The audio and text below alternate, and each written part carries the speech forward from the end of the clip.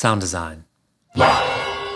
We talk a lot about the hustle in my counseling office. The hustle is real. And I think that there are some pieces of it that are necessary, but you also have to take care of yourself. Sound design.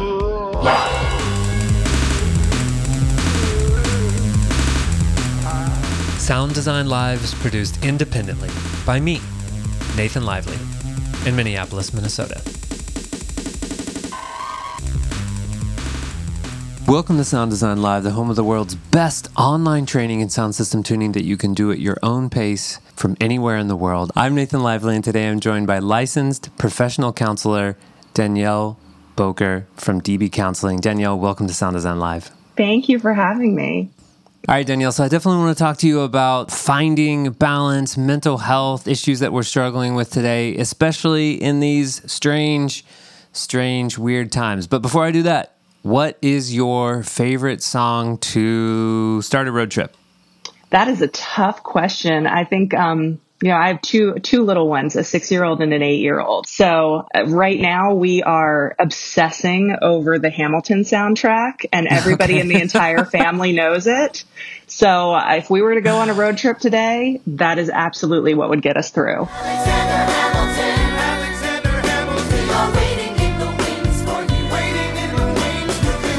Wait, are those kid-safe lyrics? I feel like... Not really. Some challenging subjects. And They fill in what they think they're saying. But I have to tell you... Well, luckily they can't go to school right now and repeat that stuff and get you in trouble. We are in the midst of some homeschooling right now, and my third grader is learning about ancient Greece. And so I was reading him some stories about Hercules, and his response was, Hercules Mulligan. So I think he might be a little bit confused, but we'll figure that out. Well, he's getting an excellent musical education. So Danielle, how did you get your first job in counseling? Like, what is the career? I don't know anything about the career path of a therapist, even though I have several friends who are counselors and therapists. Do you have to go to school for a long time, and then do you immediately get a job? How's that work? Yeah, well, I was lucky enough that straight out of my bachelor's degree program, I got my bachelor's in psychology. And straight out of that program, I was able to work for an organization where I was doing some counseling and independent living skills with kids who were aging out of custody of the state. So kids who had lived in group homes or foster care who were turning 18, and when they turn 18, all of a sudden they need to be on their own. And so we worked a lot on life skills, learning how to get a job, how to go about getting an apartment, paying bills, things like that. And so I was lucky to get a lot of practice right away. And while I was doing that work, I started on my master's program. So in order to be a licensed professional counselor and to work completely on your own in private practice, you have to go through a master's degree or a PhD and then get that licensure. So I've been blessed to have a lot of different experiences. Oh, that's great. Okay, so that was how you got your first job, and now you have your own practice called DB Counseling, right? Yes. Mm-hmm. And just so we're clear, that is Decibel Counseling. Oh, yes, absolutely. Okay, great. It's my initials. It is my initials, but I also... your initials? Yes. Shit, I didn't even notice that. That's awesome. But I also love to put it in as a lowercase d and a capital B. I see that. Okay. Just a little like wink, wink for anybody who gets it. So I'd love to zoom in on a moment in your career when something changed for you. I find that a lot of people that I talk to take a hard turn somewhere or just make a decision that they're going to choose themselves or choose something different. So looking back on your career so far, what is one of the best decisions you've made to get more of the work that you really love? Wow, definitely starting my private practice. And right now my private practice is a part-time thing for me. I also work full-time for a nonprofit organization that helps the music industry, and I've done that for 13 years. And so when I started my private practice almost 2 years ago, it was because I was speaking at an event for live sound engineers, actually, and audio crew. And we were talking about mental health, and I found that the questions were really directed toward me and some of what I know from my background, being somebody who grew up in the music industry with my dad owning a live audio company. My husband is a weekend warrior. He travels and does video content. And so there were a lot of questions that were being directed at me that kind of came from that side of things. And I thought, wow, I have this knowledge from my background and my study as a counselor that I can really hone in on this particular group. And these are my people. So ever since I started doing that, I absolutely love it. I love that I get what, the situations are that people come to me with. And a lot of times people are coming to me with balance is really the biggest thing, work-life balance. And then a lot of anxiety and depression as well. Those are kind of the top 3 things that I work on with my clients. I think it's such an interesting field, and there's so much to say about it. But the first thing that comes to mind, actually, let me get this question out of the way. What is the nonprofit? MusiCares. It's the nonprofit arm of the Recording Academy and provides emergency financial assistance for people in the music industry all across the country. Oh, cool. Okay. Mm-hmm. So I find working in Pro Audio to be really interesting. And one of the reasons is that everyone who gets into it has kind of had to figure it out for themselves, And I think most people get into it because they don't want a regular job. Like, I don't know if that's a fair generalization. If you're listening right now and you're like, that's not at all it, let me know. Send me an email. But so many people that I've talked to are just like me.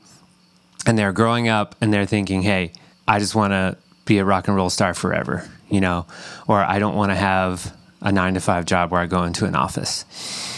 And so that must be an interesting place to meet people who have got in for this particular reason, which is kind of like to have fun, get dopamine off of this work, and then discovering that there are all of these challenging situations that make it just like a real job, or, whatever the stressors are that people didn't get into it for. So I feel like I'm just imagining a lot of your conversations go like this. Hey, this is not what I signed up for. And you're like, is that how it is? I feel like that must be a lot of what it is. Absolutely. I think there's a lot of stress. There's a lot of conversations around transitions. Okay, maybe I want to consider transitioning, starting a family, coming off the road a little bit more. How do I do that? All my experience has been on the road. It's all I've ever known. Yeah, just a lot of different conversations around things like that. And it's interesting you said the 9-to-5. My husband told me before we got married,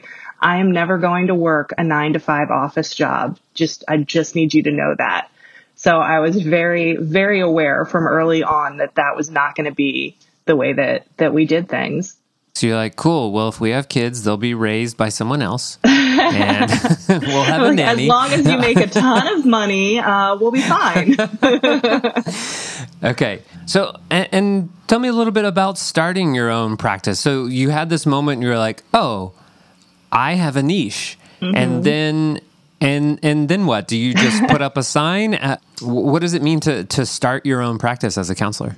Wow. Well, a lot of it was really networking and networking a lot with people who I was already connected with. I realized, oh, wow, I've got these different connections of people who are good friends of mine who work in the industry, my family, people who I've known through my nonprofit work.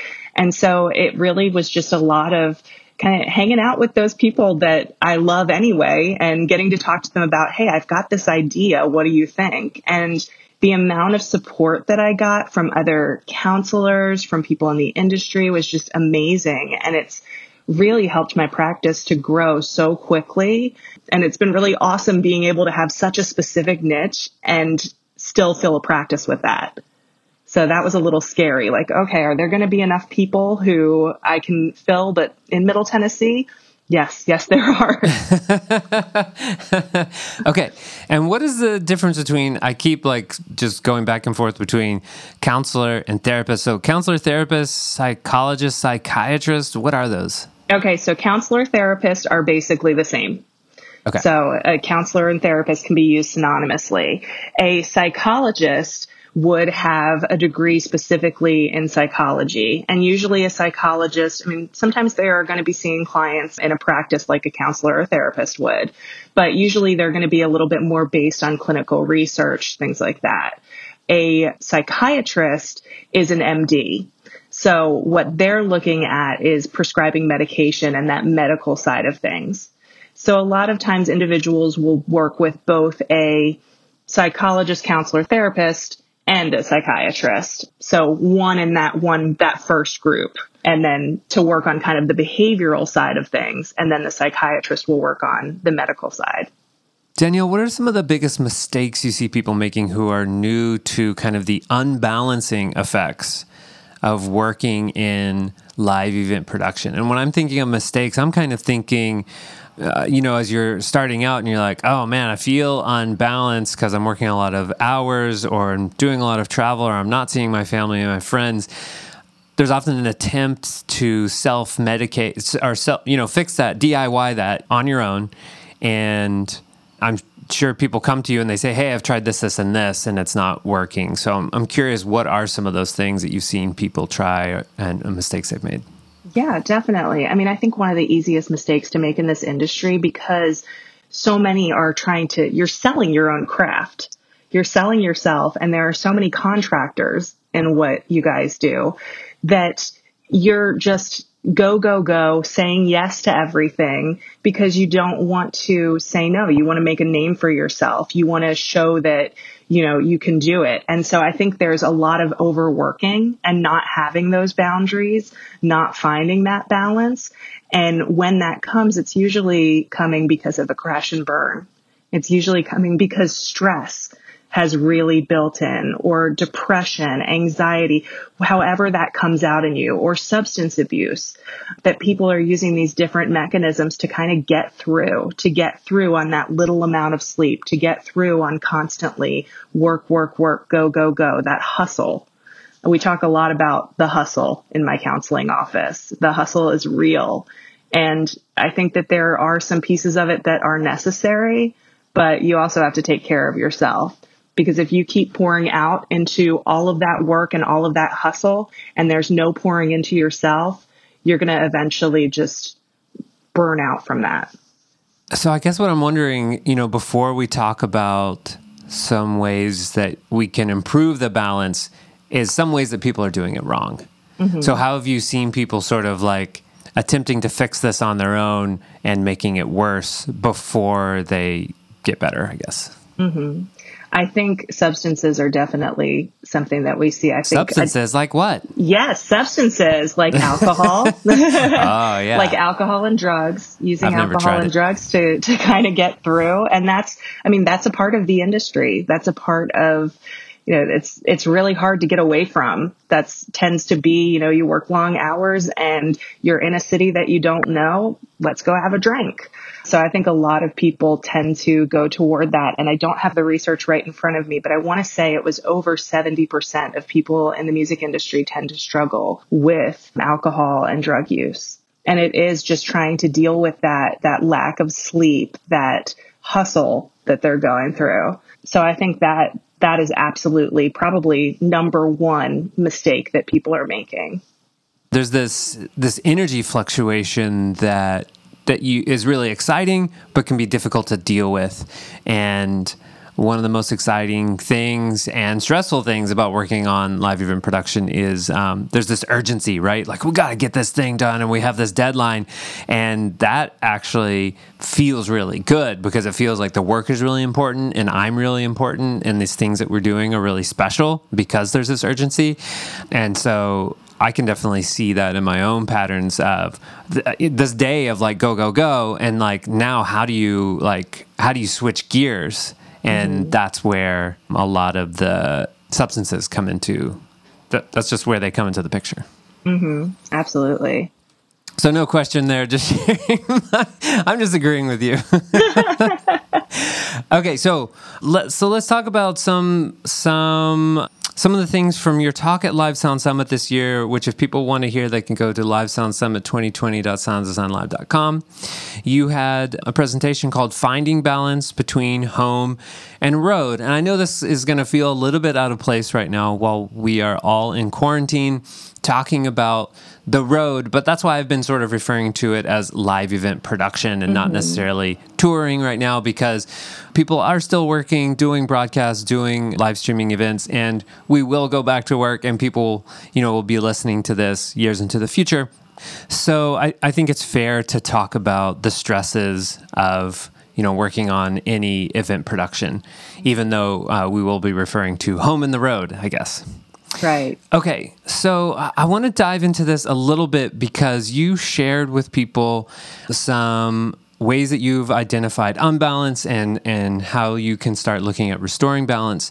So first of all, why do I need balance? How do I know that I don't have balance? Like, what are some indicators that this thing is happening?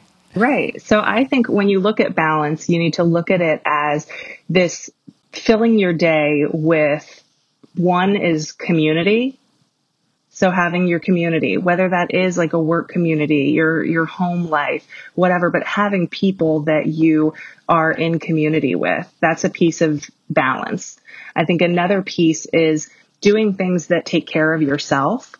So whether that's, meditation, reading a good book, exercise, whatever it is, something that is really taking care of you. It could be a hobby. And then I think the last piece of balance is that productivity.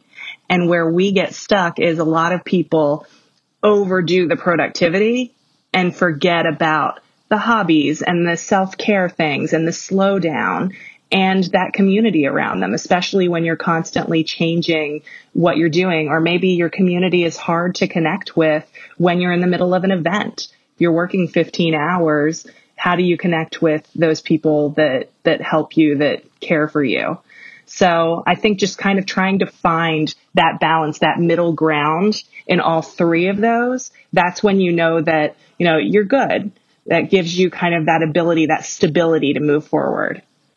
But I see a lot, like I love that you said, just kind of that creative mind. And so many people that I work with have that really creative mind and they really love the go, go, go. They love the endorphins. That's why they got in the industry. That's why it works for them. And so right now is a really, really tough time for people being at home because you don't really have that as much. Some are able to really think out of the box and start doing some other things, but not everybody has the ability to do that right now. And so not only are we out of that go, go, go a little bit with being at home, but now you're in a completely different environment, maybe around people that you're not normally around as much, where you get a little bit more independence and you don't have that right now. So just some things, I know I went off on a tangent, but just some things to think about in this current day, in this current season that we're in. No, I want to go with you on this tangent for just a second. I don't think we need to really spend a lot of time on it, but I do see this. I kind of thought we were all on the same page that like, hey, this is going to go on a little bit longer than we thought. And so if we're going to survive, like we need to look at diversifying our business, other ways that we can be making money, staying busy, projects, family. Like it's not the new normal, as you mentioned in your talk, but it is a sustained change for a while and potentially an opportunity to look at our businesses and our personal lives in a different way. And the only reason why I want to say that is because I posted something about this on Facebook about a week ago. And, talking about like, hey, here's how we can start looking at working on streaming services because there are a lot of people doing online meetings now. And someone commented and said, hey, don't worry about this. Just relax and we'll be back working on shows soon. And I was like, I kind of felt like that 4 months ago, but not anymore. That seems like a really short-sighted way of looking at our businesses because something like this is going to happen again. It won't be exactly the same, but, this isn't the first time we've had an economic depression or economic downturn that has made people spend less money on live events. And quarantine is definitely a new thing, but something could happen to the economy that would affect our business again. And so Yes, I'm sure to bring it back around to you and your practice, I'm just thinking that this must be a topic of conversation in your sessions and kind of a stress people are experiencing right now. So it's not balance between home and the road now, it's balance between home and home. And Right. what do we do? So I don't know. Do you have anything else to say about that? We can move on from this. But if you have anything else to say, or interesting sort of revelations you've had from conversation with your clients, I'd be curious to know. Yeah, I think that I've had some really great experience with some of my clients in this, that they've taken the opportunity to work on the hobbies or things that they really enjoy outside of this work. I have a client who just got licensed as a realtor and is doing that on the side. And it's something he's always kind of wanted to do as just, a fun thing and something that could bring in a bit more income. And he's doing that right now as he's furloughed. So he expects to go back into the music industry, but this is something great that he could even do when he's back to that full-time work. He could do this on the weekends and still have this enjoyment with it. So it's been interesting kind of seeing what people are doing with this. Some individuals, going into, breaking out of the box and doing more webinar-based things to be able to still kind of show their skill and do something within the industry, but in a safe way. So it's been really neat to see like the creative side, because creativity is all in this industry. I mean, it's so cool to be able to work with creatives who can think outside of the box. So I've been really lucky to have a lot of clients who really see the silver lining in this and have been able to work with that really well and kind of have that grateful mindset and be able to move forward in this. Okay. Yeah. So I guess what I'm taking from what you're saying is less about looking at what I'm missing out on right now and more at what the possibility is right now. Yeah, absolutely. So Danielle, I've seen a lot of my friends and family benefit from working with a therapist regularly. I never have, at least regularly. I've seen people like off and on through the years, a few sessions here, a few sessions there that I've really enjoyed. Different life coaches, different teachers that have come into my life at times that have been really helpful. And so I can't really speak to it for myself. And I just thought, maybe for other people who are in my position who've always sort of wondered, like, what's it like to work with a therapist? And the questions that have always stopped me from getting started are, what's the cost? Like, am I going to be able to afford this? And what's the benefit? Like, how long will it take me to see a result? And what is the result? Do I feel better? Am I happier? What do I get out of it? And then how do I find someone to help me get started? So I was wondering if you could talk us through some of those questions. You don't have to have a specific answer on these, but like, I think these are going to be the same questions that some people have listening. So yeah, let's talk about getting started. Absolutely. So, I think just one of the things, thinking about what are you going to get out of therapy, that is all up to you as an individual. So the first time you meet with a therapist, they're going to ask you about what your particular goals are for therapy. That doesn't mean that you're coming in with, this horrible situation that's going on right now and you're needing that to be fixed. But being able to have somebody to talk to about some different things that are going on. A therapist isn't going to give you advice. They're not going to tell you what to do. There's someone who is there to kind of walk alongside you as you're going through some things and maybe help kind of direct a little bit. So I'm never going to tell a client this is absolutely what you need to do to change your life. It's a lot better to walk beside them and watch them come to that as we work together. It means a lot more when you're able to come to a determination on your own from kind of working through your thoughts and your feelings around something than if somebody were to tell you, you know what you need to do? You need to do this. Have you ever had somebody, right? Have you ever had somebody tell you what you need to do? You're usually not going to listen to that as easily. Yeah. I mean, unless it's someone that you've hired specifically for that thing, like tell me how to fix this house or fix this car or something like that. Yeah. Yeah. Right. But normally, unsolicited advice, no one wants that. Right. So a big piece of it is just, figuring out what you would want to get out of therapy. And from that, determining who would be a good fit for you. And one therapist who might be a really great fit for somebody might not be a great fit for another person.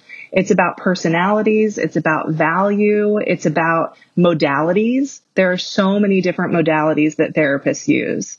So some come from a cognitive behavioral space. Some come from, like me, I do some EMDR work with trauma. Some people are really into that. Some people not.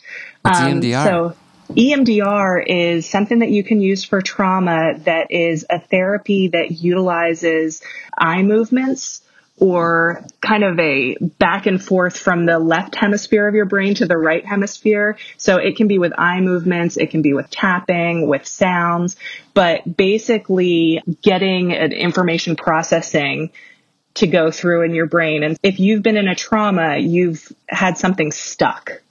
It didn't process correctly. So you kind of start to live life looking through this lens of that trauma, even if you don't realize that that's what it is. There's kind of that background. And so with EMDR, we help to, work through that trauma and get you into information processing in your brain to kind of file that away. And it doesn't completely take away the fact that a trauma happened, but it lessens the sharpness of it.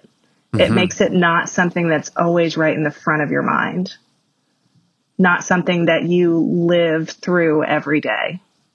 And when you say trauma, I think a lot of us think car accident, war, but I was surprised to learn that almost everyone has experienced some kind of trauma, and for everyone, it's everyone has kind of like a different story and a different perception and a different experience of that. And so I just wanted to kind of point that out for people who are listening. So would you agree that, like, is it fair to say it's kind of a big catch-all for, I don't know, an experience of pain in the past? Absolutely. Absolutely. And we call those, so what you named, like car accidents, war, things like that, those are big T traumas. Those are what we usually think of when we say trauma, but there are also little T traumas, and everybody has experienced a little T trauma. There are things that happened to me in sixth grade that for whatever reason are so vivid. And I might think like, oh, that's not a big deal. That kid was just mean to me on the playground. But it's kind of taught me something about my life. And there's a reason why it's still vivid. So it's kind of taught me some maladaptive beliefs that I need to work through. Interesting. So it's like that's a memory that on. triggers shame. Okay. Yeah. Yeah. And I meant and going back to your original questions. So I think it's really important to try to find a therapist who matches well with you. And one way to do that, I always encourage people, reach out to them ahead of time and ask them for a brief consultation over the phone. You can figure out in a couple of minutes of talking to somebody if they seem like a good fit for you. And most therapists are going to do that for you. They're going to be able to give you that time so that you can determine if they're a good fit. Okay, cool. And then that's where you can get all your questions answered about money, fit, time commitment, and stuff like that. Yes. Okay. Yes. And then there are programs for financials. There are some different programs that exist, like Music Cares, that can help to provide a short-term grant to help pay for the cost of therapy if you can't afford it. If you have insurance, there are definitely therapists who accept insurance. Most therapists have a sliding scale if they don't accept insurance, where they are open to taking you at a lesser rate. So there are all different types of ways to go about that if you're needing some help to actually financially be able to cover the cost of therapy. Okay. And if you send me links to those things, I'll include them in the show notes to help people find those if they want. Perfect. Okay. So I recently found out that depression runs in my family. It seems like both sides. My father was recently diagnosed, for example, and is starting some treatment for some various things. So should I be on the lookout for that? What symptoms should I be on the lookout in myself? Or should I just start treatment immediately, knowing that it runs in my family? Well, I don't think you need to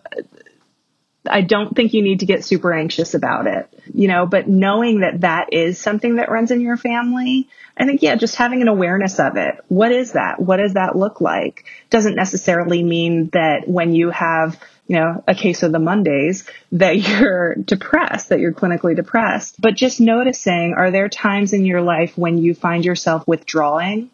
And even those people who are kind of your core community, you're pulling away from them. if you kind of can't get out of a rut for a while, what kinds of things can you do to try to help yourself to find that balance, to kind of come back out of that? So I think just having an awareness of what that looks like and what are your kind of tender spots? What are the things that you do? Do you tend to just kind of ghost on everybody for a little while? Is that something that is good for you, or is that something that's bad for you? Does it affect your everyday living? Does it affect your work? Does it affect your relationships? If there's a big effect there, then you probably should look into some other things. Okay. Cool. I'm sure there's a lot of things we didn't get into on this subject. So there is Danielle's Lifestyle Summit talk, and then, we'll talk about the best place to contact her, and I'll include that in the show notes for this show as well.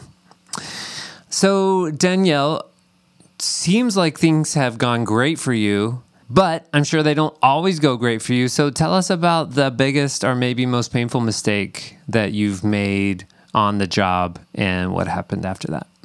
Oh, can I claim like HIPAA and just, there's nothing I can tell you. No, just tell the story and I'll make a long beep over the entire thing. I think probably the biggest mistake is working too hard as a therapist, working too hard to try to get my clients to work harder. I think. What does that look like? You're like calling them and like pushing them, or what? I think it's my own anxiety and feeling like, oh man, I should have done that in the session, or I should have done this, or I shouldn't have done this, and realizing that it's not really my journey, it's theirs. And so kind of going back to that, I'm there to walk with them through it and not to fix them. And if they're, going a certain way that maybe isn't something that I agree with or that I would encourage, that it's okay for me to be with them in that and help them come to that realization on their own.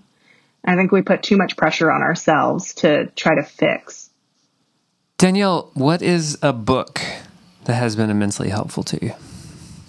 I love Lori Gottlieb. She's a therapist, of course, who wrote a book called You Should Talk to Someone.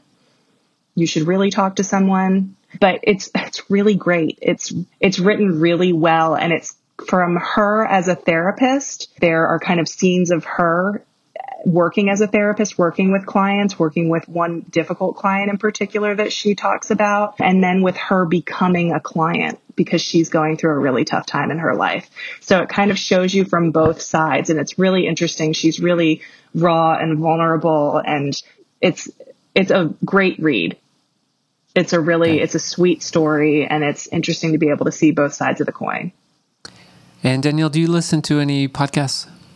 I do listen to podcasts. Okay, so I want to know like the one or two that you have to listen to every time they come out. Oh, I love Criminal. That's one of my favorite podcasts. It's Tell just me so about interesting. Criminal. So it's really interesting how they talk about things that are criminal. So they go into different stories about crimes that occurred where, maybe whatever happened is something that wouldn't be seen as criminal now. So it's really interesting. I can't remember who does it. But then another one that I love that's just kind of a short little like bleep if you're just in the car for a little while is StoryCorps. Oh, sure. Yep. So StoryCorps is great. That's been around for a while, sweet. Right? It has been around for a while. So there's a lot. If you haven't listened to it, there's a lot to catch up on. Danielle, where is the best place for people to follow your work? So my website, www.dbcounseling.com. I have also recently bit the bullet and decided to get on social media on Instagram at Danielle Boker LPC. Well, Danielle Boker, thank you so much for joining me on Sound Design Live. Thank you, Nathan. I appreciate it. Sound Design. This episode was edited by Noah Feldman. It features music by me, Noah Feldman. You can find more at soundcloud.com/Plantasia 2.0. I have 2 new workshops coming up that you might want to know about. They're both about phase. The first one is called Intro to the Phase Graph, And the second one is a follow-up to that called Phase Alignment Science Academy. Intro to the Phase Graph will answer these questions. What are the optimal settings for the phase graph? How do I practice when I don't have a PA? And how do I convert phase to time and time to phase? And the Phase Alignment Science Academy workshop will answer these questions. Where do I put the measurement microphone? How do I use crossover filters? And how do I use all pass filters? So the first one, Intro to the Phase Graph, is next month in March. And then the second workshop will be in April. Each of them have 3 dates to pick from. I try to make it really easy to work with your schedule. So there are 2 dates on a Sunday and then 1 on a Monday. And same thing for the one in April. So if you want to find out about those, go to sounddesignlive.com and click on training, or look in the show notes for this podcast.